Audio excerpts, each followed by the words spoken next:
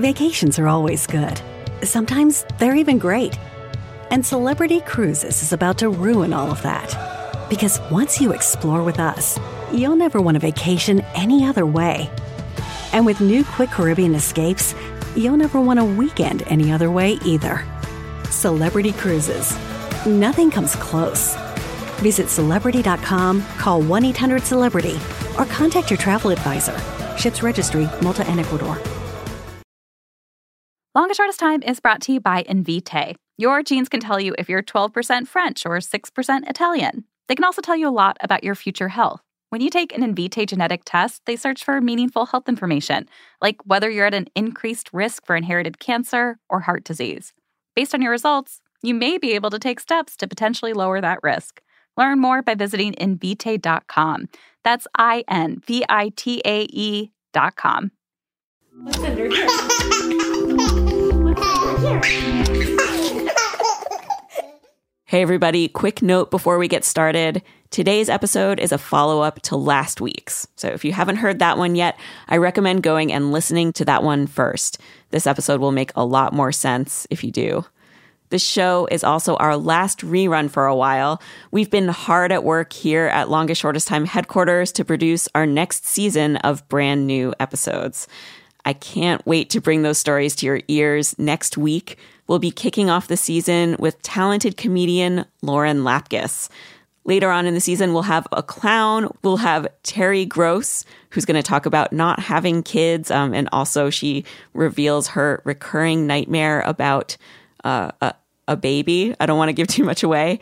And we will have a couple more episodes with the guys from today's show, the Accidental Gay Parents, who you have come to know and love. So make sure you're subscribed to The Longest Shortest Time in iTunes or wherever you listen to podcasts so that you don't miss these new episodes. Also, if you live in Chicago, I want to meet you. Come to Speed Dating for Mom Friends on April 9th at the Grafton Pub in Lincoln Square. I used to live in Lincoln Square. I went to this pub all the time. I love this place. So come out and meet me. It's going to be lots of fun. We're going to drink mimosas. Steve and Kate's camp will be giving 3 free days of camp to everyone who comes. Get your tickets now at longestshortesttime.com under events. Okay, on with the episode. Tristan, I'm showing you the adoption agreement. Have you had a chance to review this document? I have. And do you agree that you would like to adopt Riley and treat him in all ways as your legal child? I do. The Tristan here is the same Tristan from our first Accidental Gay Parents episode, which aired last week. What you just heard is part of the court hearing for Tristan and his husband John to adopt their niece and nephew, Riley, age 7, and Haley, who's almost 5. Now, as for Haley, I'll start with you, John.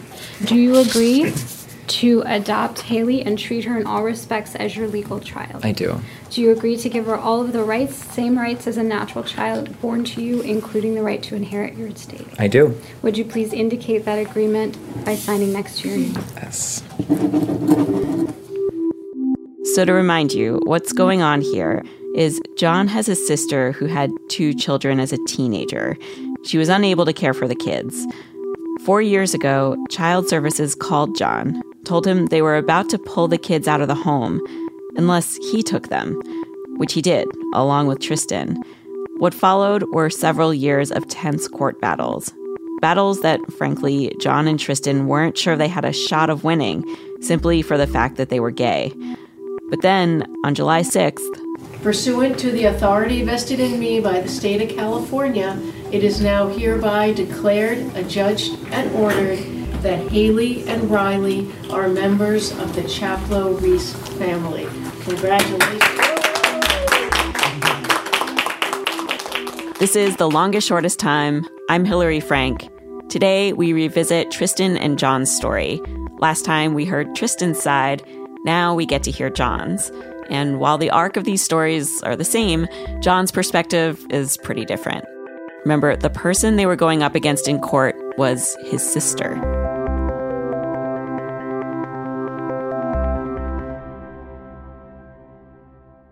We'll be getting back to the adoption ceremony. But first, we've got to talk about Tristan and John's love story. Tristan's version is he threw himself at John, gave him all he had flirting-wise, went to events where he knew John would be, joined a meetup group that John led. The way Tristan described it, he sounded kind of like a stalker. Yeah, but Tristan likes to pretend like he's real bold in that way, but he really wasn't. This, of course, is John. Tristan had made comments really early on that made me think he was not interested in me. Like he said that he likes bears. And for those who don't know, a bear is a gay man that's usually a little bit older, huskier, chubby, and hairy. And I am everything that is the opposite of that. So I am younger, I'm thin, I don't have a lot of hair. In fact, Tristan's beard puts my beard to shame. Although he has help, so. What John means there is Tristan is transgender. He has a female body, and he takes hormones, which help him develop a deeper voice and grow a beard. Anyway, John was attracted to Tristan, but he was so convinced that Tristan would not like him that he told himself, I'm not going to chase someone I don't have a chance with. Besides, he was in a relationship. But then one day, John split up with that boyfriend and posted on Facebook that he was single. Tristan immediately invited him to dinner. John figured it was a date. So we went to dinner, and we had a great time. And then Tristan, we had both gotten dogs not long before actually meeting each other. And my dog had long hair, and Tristan said, oh, hey, I got a little bow for your dog. And I said, oh, that's so cute. And he said, oh, I left it at my place. So maybe we could go back to my place after this and get the bow. And I'm sure everybody listening knows what that really means. Or at least if you're a gay guy, that means like, hey, we're going to go back to my place and at least probably make out. Which sounded good to me. And so we go back to his place and we're like sitting on his bed kind of awkwardly. That it's like the period of time before your first kiss is what it felt like to me. And then Tristan kind of abruptly is like, well, I guess you better go. You don't want to miss your train. And I was kind of like, oh, I have been totally misreading this whole night. So I left. And, in Los Angeles, most of the trains are underground. And so when I came above ground, I got a text from him that said something to the effect of, if you would like to go on a date, I would be interested in that. Has he told you what that was about, why he sent you home that night? Yeah, I think, we've talked about it a lot. And I think he didn't want to put me in a position where I had to make the choice of facing what it means to be with a transgender person right away. What was it like for you to be dating a transgender person? I had a few concerns about what does this do to my identity as a gay man? Because I've always really thought of myself as gay and liking men in particular. And so I wasn't really sure if that could work for me. John had never seen a naked female body up close before. He even went online and researched female anatomy. But truthfully, it didn't really matter. I loved Tristan. And whatever that meant for my identity or how people saw me didn't really matter to me, because what mattered to me was that I was with somebody that I loved, that's an amazing person, that would be a good partner in my life. And I think the second thing is, I think I really value courage and bravery in other people, because to me, so much of what it means to be a queer person is that we've had to face the world without some sort of, guideline on how to be who you are. And we face so much judgment in so many different ways because we don't conform by our very nature. And so queer people are usually they're usually brave, strong people because they've had to endure a lot. And so I think Tristan's journey in his transition meant that he had to really develop a rebellious, courageous nature. And that really drew me to him. So the kids that you adopted with Tristan are your sister's biological children. When did your involvement with her family life begin? she's had struggles and problems since a young child and through teenagehood. And right as I was planning to leave the city that we were living in and move to Los Angeles, she got pregnant as a teen. But I felt I felt like a sense of responsibility about this because my older brother has and had his own set of issues and wasn't around at all. And so I don't know, I just felt like, should I be leaving and moving to Los Angeles when my baby sister is dealing with this? And your mom is a single mom? Yeah. My dad sort of left the picture when I was 9 or 10. So yeah, my mom took all of us and we went to California where her family was and she raised us.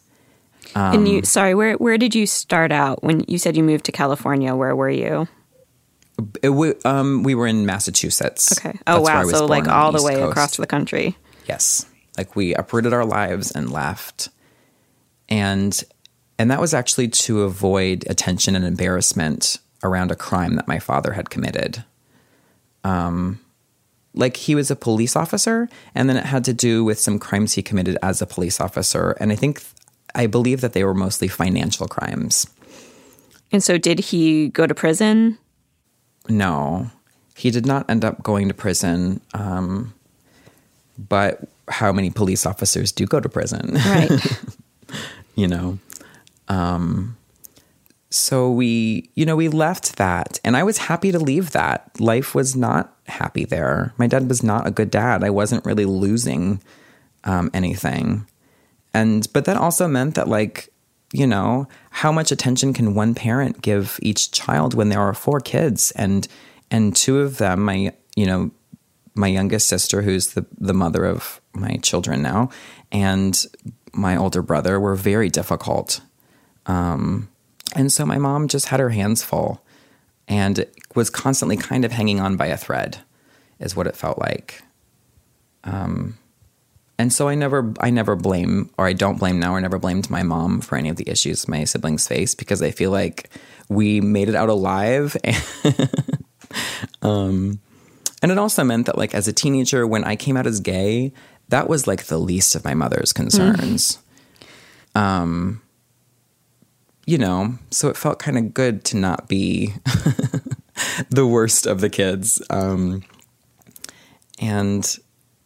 so anyways, I've lost my train of thought in what you were asking me. Yeah. So you were talking about your sister. So she got pregnant around 16 and you were about to leave home.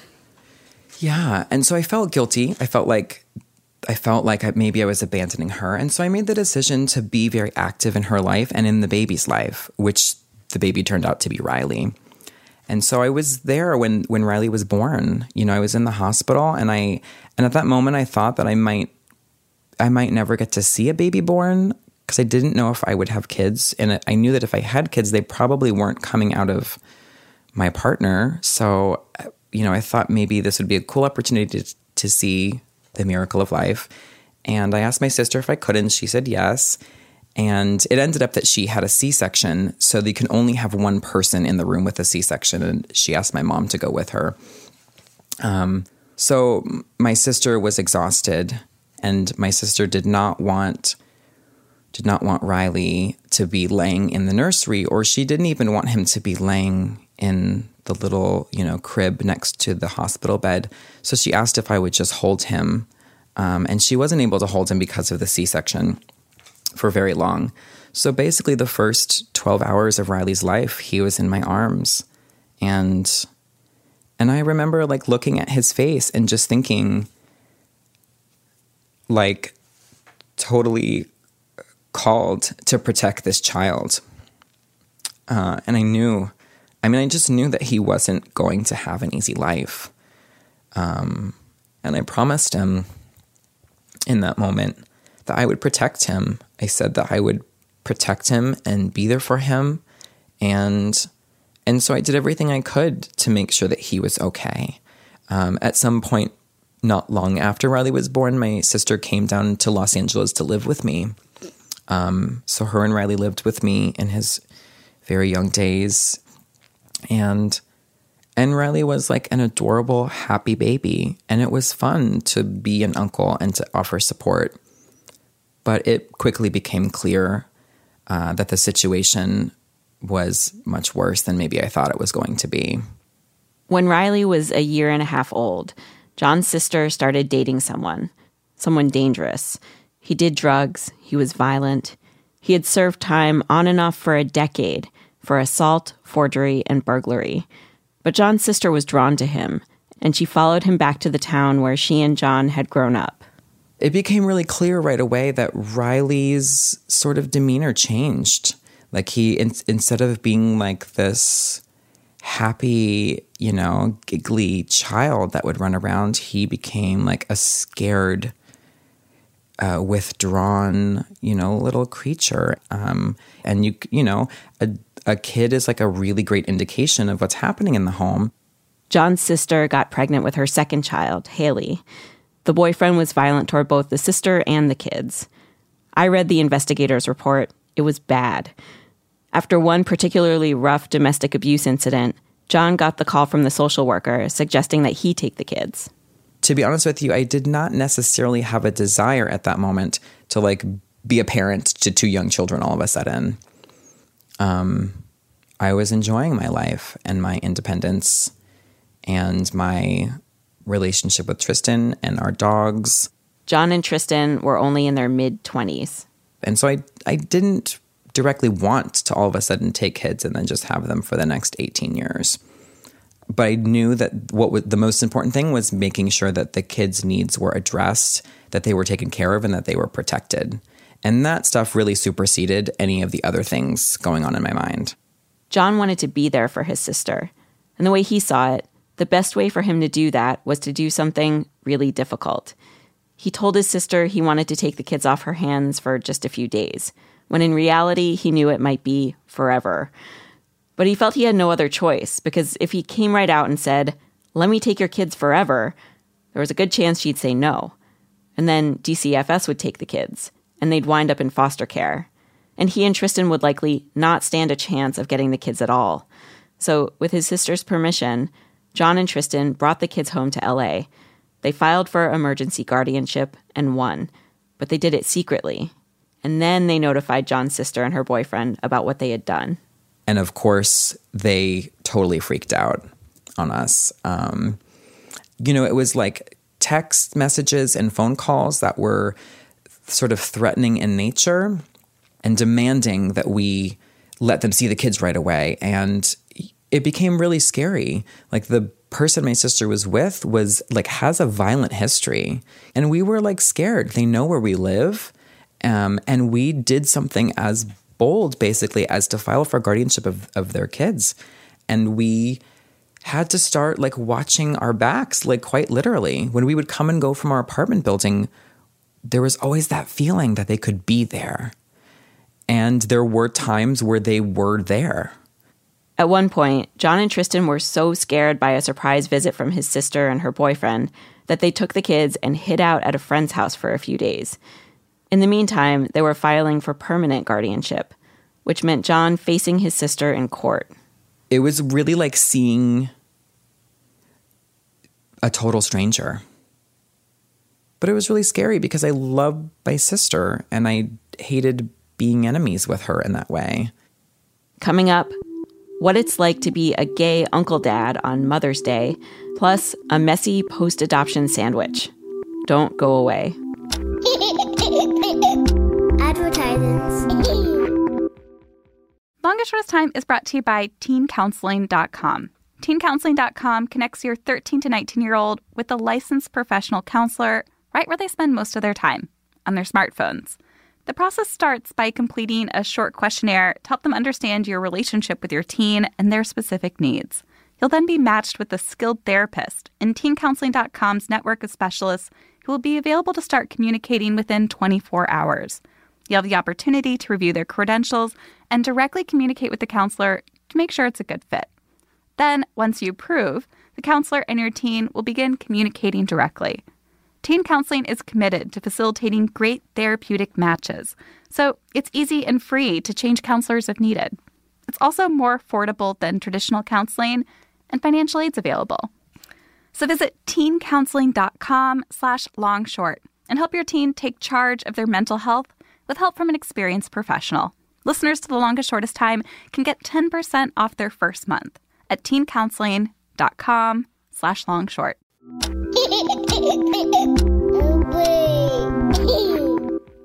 We're back. John won the court battle against his sister, and she eventually agreed to allow him and Tristan to file for adoption. And I can't understate how painful that must be to have to agree to, let somebody else adopt your kids. So I think, respect her a lot for that. John and his sister were raised evangelical Christian. And we did not talk about sex, and especially did not talk about protection, because then that meant that you were going to have sex. And if a girl got pregnant, she was hidden away. The people in the church don't bring their pregnant girls to church. What you're describing now sounds like so much hiding in your childhood. You had to run from your father's criminal history and hide your sister's pregnancy. It sounds like a lot of suppression. Yeah, I think, in the musical The Book of Mormon, there's the song about how you put it in a box. Mm-hmm. Put everything in a box, you can just kind of lock it away. Yeah. And that's kind of the same thing among evangelical Christians. At least that's my experience. You can bring those things to light. You can talk about those things, but there are consequences to doing so. If you bring it, you had better be ready to come to Jesus and have that moment where you repent and you change. And with my sexuality, I didn't want to change. I had enough of those moments where I said to myself, Jesus doesn't want you to be gay. And if you want to be a good person, you cannot be gay. But, something inside me said, that's not right. That doesn't make sense, because I am a good person and I am gay. And I've decided that I'm not going to hide things. I'm not going to be somebody that doesn't address things. And that's informed my parenting. Obviously that's something that's been big about we're not going to have children that are totally clueless about birth control, because that's how you get a pregnant child. Can you tell me what it was like to transition from uncle to dad? Riley used to call me Uncle Biff, because Biff is my nickname that my family gave me when I was little. My family still calls me Biff, actually. And Haley couldn't talk, of course, when we got her. But it is slow, because you don't just get a kid and then all of a sudden feel like their parent. I will say that when Riley went to kindergarten on Mother's Day, I was a little bit worried, because I knew that they would do a Mother's Day, craft or card or something. And we were very open with his teacher about his situation and what was happening. And he had not seen or heard from his mom in a couple of years at that point. And we were also open with Riley about the situation. So it's not like Riley believes that we're just two random gay men that have adopted him. He knows what the history has been, at least in terms of what's age appropriate for him to know.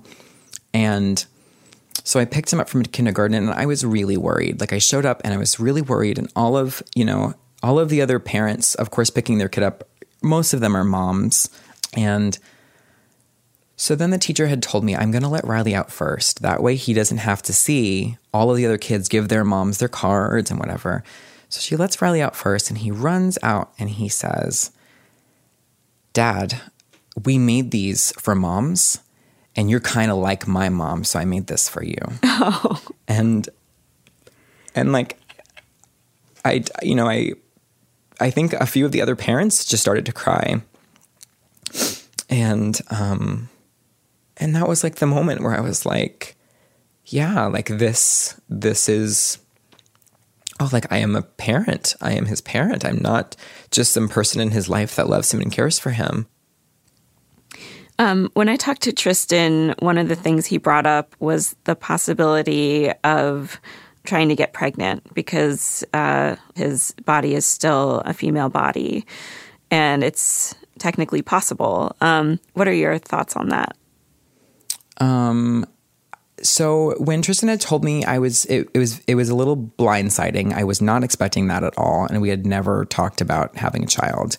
And so when he first told me, I don't know, I had to stop and like really think about it for a second, because my initial reaction was no.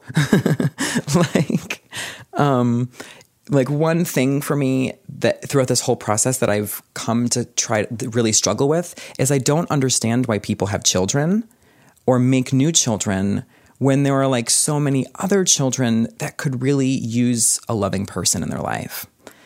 And so it was a little difficult to hear Tristan say that he wanted to have a biological child. To be honest with you, like Tristan has given me the universe. Like he's enabled me to be a parent. He's protected my niece and nephew, who are now my children. He works full time and works really hard, and I get to like stay home and caretake, and I live like a really wonderful life because of Tristan. John says, given all of Tristan's support, he's going to have to give the baby thing some serious thought. But it's hard to even think about the enormous possibility of having a biological child together because they've just come off of another huge event in their lives, the adoption. Speaking of which, I got the chance to talk to John and Tristan immediately after the hearing, and I want to play you some of the tape. Here's Tristan. It's done. Oh my gosh. Wow, so, like, how are you feeling? I don't really know. I was pretty convinced that something was going to happen to stop it. I feel like the sort of weight of being afraid that something could happen to tear apart our family is gone. So that feels really good. And I feel like, I don't know, I worry that as a family, the sort of that weight or the sort of like drama of all of the turmoil and tension has become one of the defining characteristics of our family. And I feel really, really excited to see what kind of family we can be without that. Yeah. You know, now we get to pick what kind of a family that we are. We get to choose what matters to us. We get to choose, you know, what kind of parents we are and what we value and care about and love about each other, outside of having to be afraid that someone's going to come and take them away, and outside of having anything sort of hanging over us, I guess. Next, I talked to John. He filled me in on how the hearing went down and told me about the teddy bears the kids got from the judge. She called them adoption bears. They're white with little American flag ribbons tied around their necks. Riley's face just like lit up, and he just smiled endlessly. I know everybody thought it was because he was excited to be adopted, but I think it was just really the teddy bear that that was exciting for him. And then we got to take pictures with the judge, so she called us up and we could take pictures with her, which was fun to be on the other side of the the judge's bench for a change. There were lots of tears. I think I probably cried the least, but I've taken holding back tears to an art. So, Tristan was talking about feeling like he can start to think about the kind of parent he wants to be. What do you think that looks like? What are you imagining will be different? I think that I'm hoping to let go of some things. Like this will probably start to sound a little neurotic, but like I'm a pretty neurotic person housekeeping wise and as a parent, and so like I'm constantly wiping the children's faces and making sure that our house looks totally perfect, like something out of a magazine, and just trying to do like everything. And I think that's often comes from a place of feeling inadequate or feeling like, because we're not like considered the real thing, I have got to make everything perfect. So I think I'm really looking forward to like, letting go of some of those things. I don't know, letting their face just be dirty for a couple hours, or leaving some dishes on the counter and going to bed. So of course that will also be a long process for me. But I'm excited about that. After the hearing, John and Tristan took the kids and some close friends to a hipster LA diner that they love, so Tristan could get his favorite sandwich called the Sloppy Tofu Mess. Then they went paddle boating on Echo Park Lake. And then, that night, they went to the airport to fly back to Portland. That's where they live now. The flight was delayed, and John and Tristan kept the kids calm by promising them root beer on the plane. So then the problem with that is they refused to go to sleep on the plane until they got their root beer. And then the flight attendant didn't actually have any root beer anyways. If I had promised my daughter root beer on the plane and she had to wait that long for it, and then it turned out there was no root beer, she would just freak out. Well, as you can imagine, our children are pretty decent at dealing with disappointment. And I think they were also just so tired at that moment that they were just happy to get ginger ale. John and Tristan are safely back home with their kids and their adoption papers. John tells me the very next day after they got back, Riley went off to sleepaway camp for a night. It was his first night away from John and Tristan since they took him in. John says it went great, aside from Riley losing half his things. We have been blown away by your response to Tristan and John's story on our blog. Please keep sending your comments. Leave them at longestshortesttime.com on this episode. That's episode 62. And make sure you remember to subscribe to The Longest Shortest Time in iTunes or wherever you listen to podcasts so that you don't miss our next chapter on these guys, or my interview with Terry Gross, or any of our next season. This podcast is produced by me, Hillary Frank, and Abigail Keel.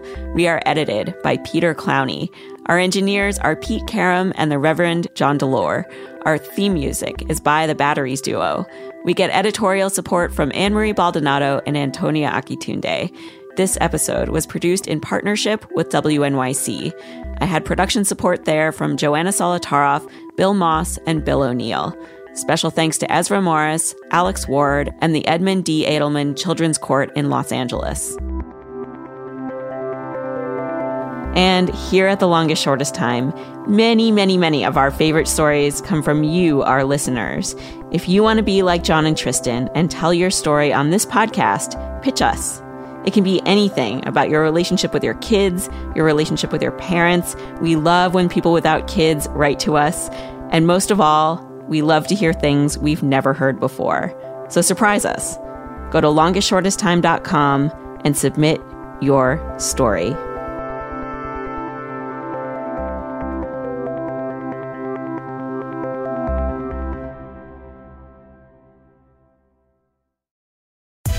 Hi guys, Danielle Schneider here. Eileen, you've done it again. As you know, Casey Wilson and I are obsessed with all the Real Housewives. Eileen would be the cheapest, best date because you could give her Claire's and she would think it's Cartier. So that's why we started Bitch Sesh, a Real Housewives breakdown show. And we've got some really exciting news.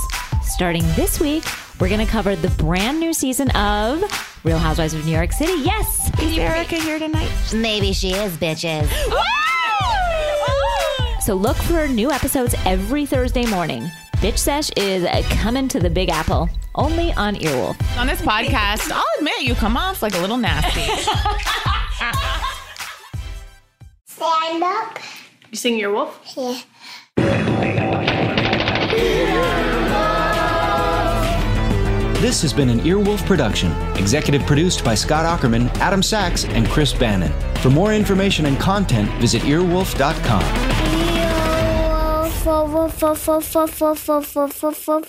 I'm standing outside Smithsonian's National Museum of American History. Inside, there are like 1 trillion objects, and I have to go in there and find 10. So we open a drawer here, and there's Indiana Jones's jacket and Indiana Jones's whip.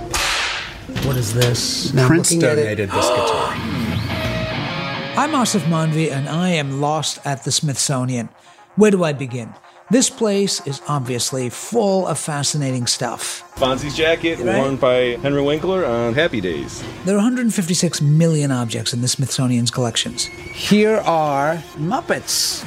These aren't just objects. They're pieces of America's self-identity. I'm looking at a robe with the name Muhammad Ali. Only 10 episodes, only 10 objects. That's pretty amazing. Lost at the Smithsonian is out now. Subscribe now in Stitcher, Apple Podcasts, Spotify, or wherever you listen.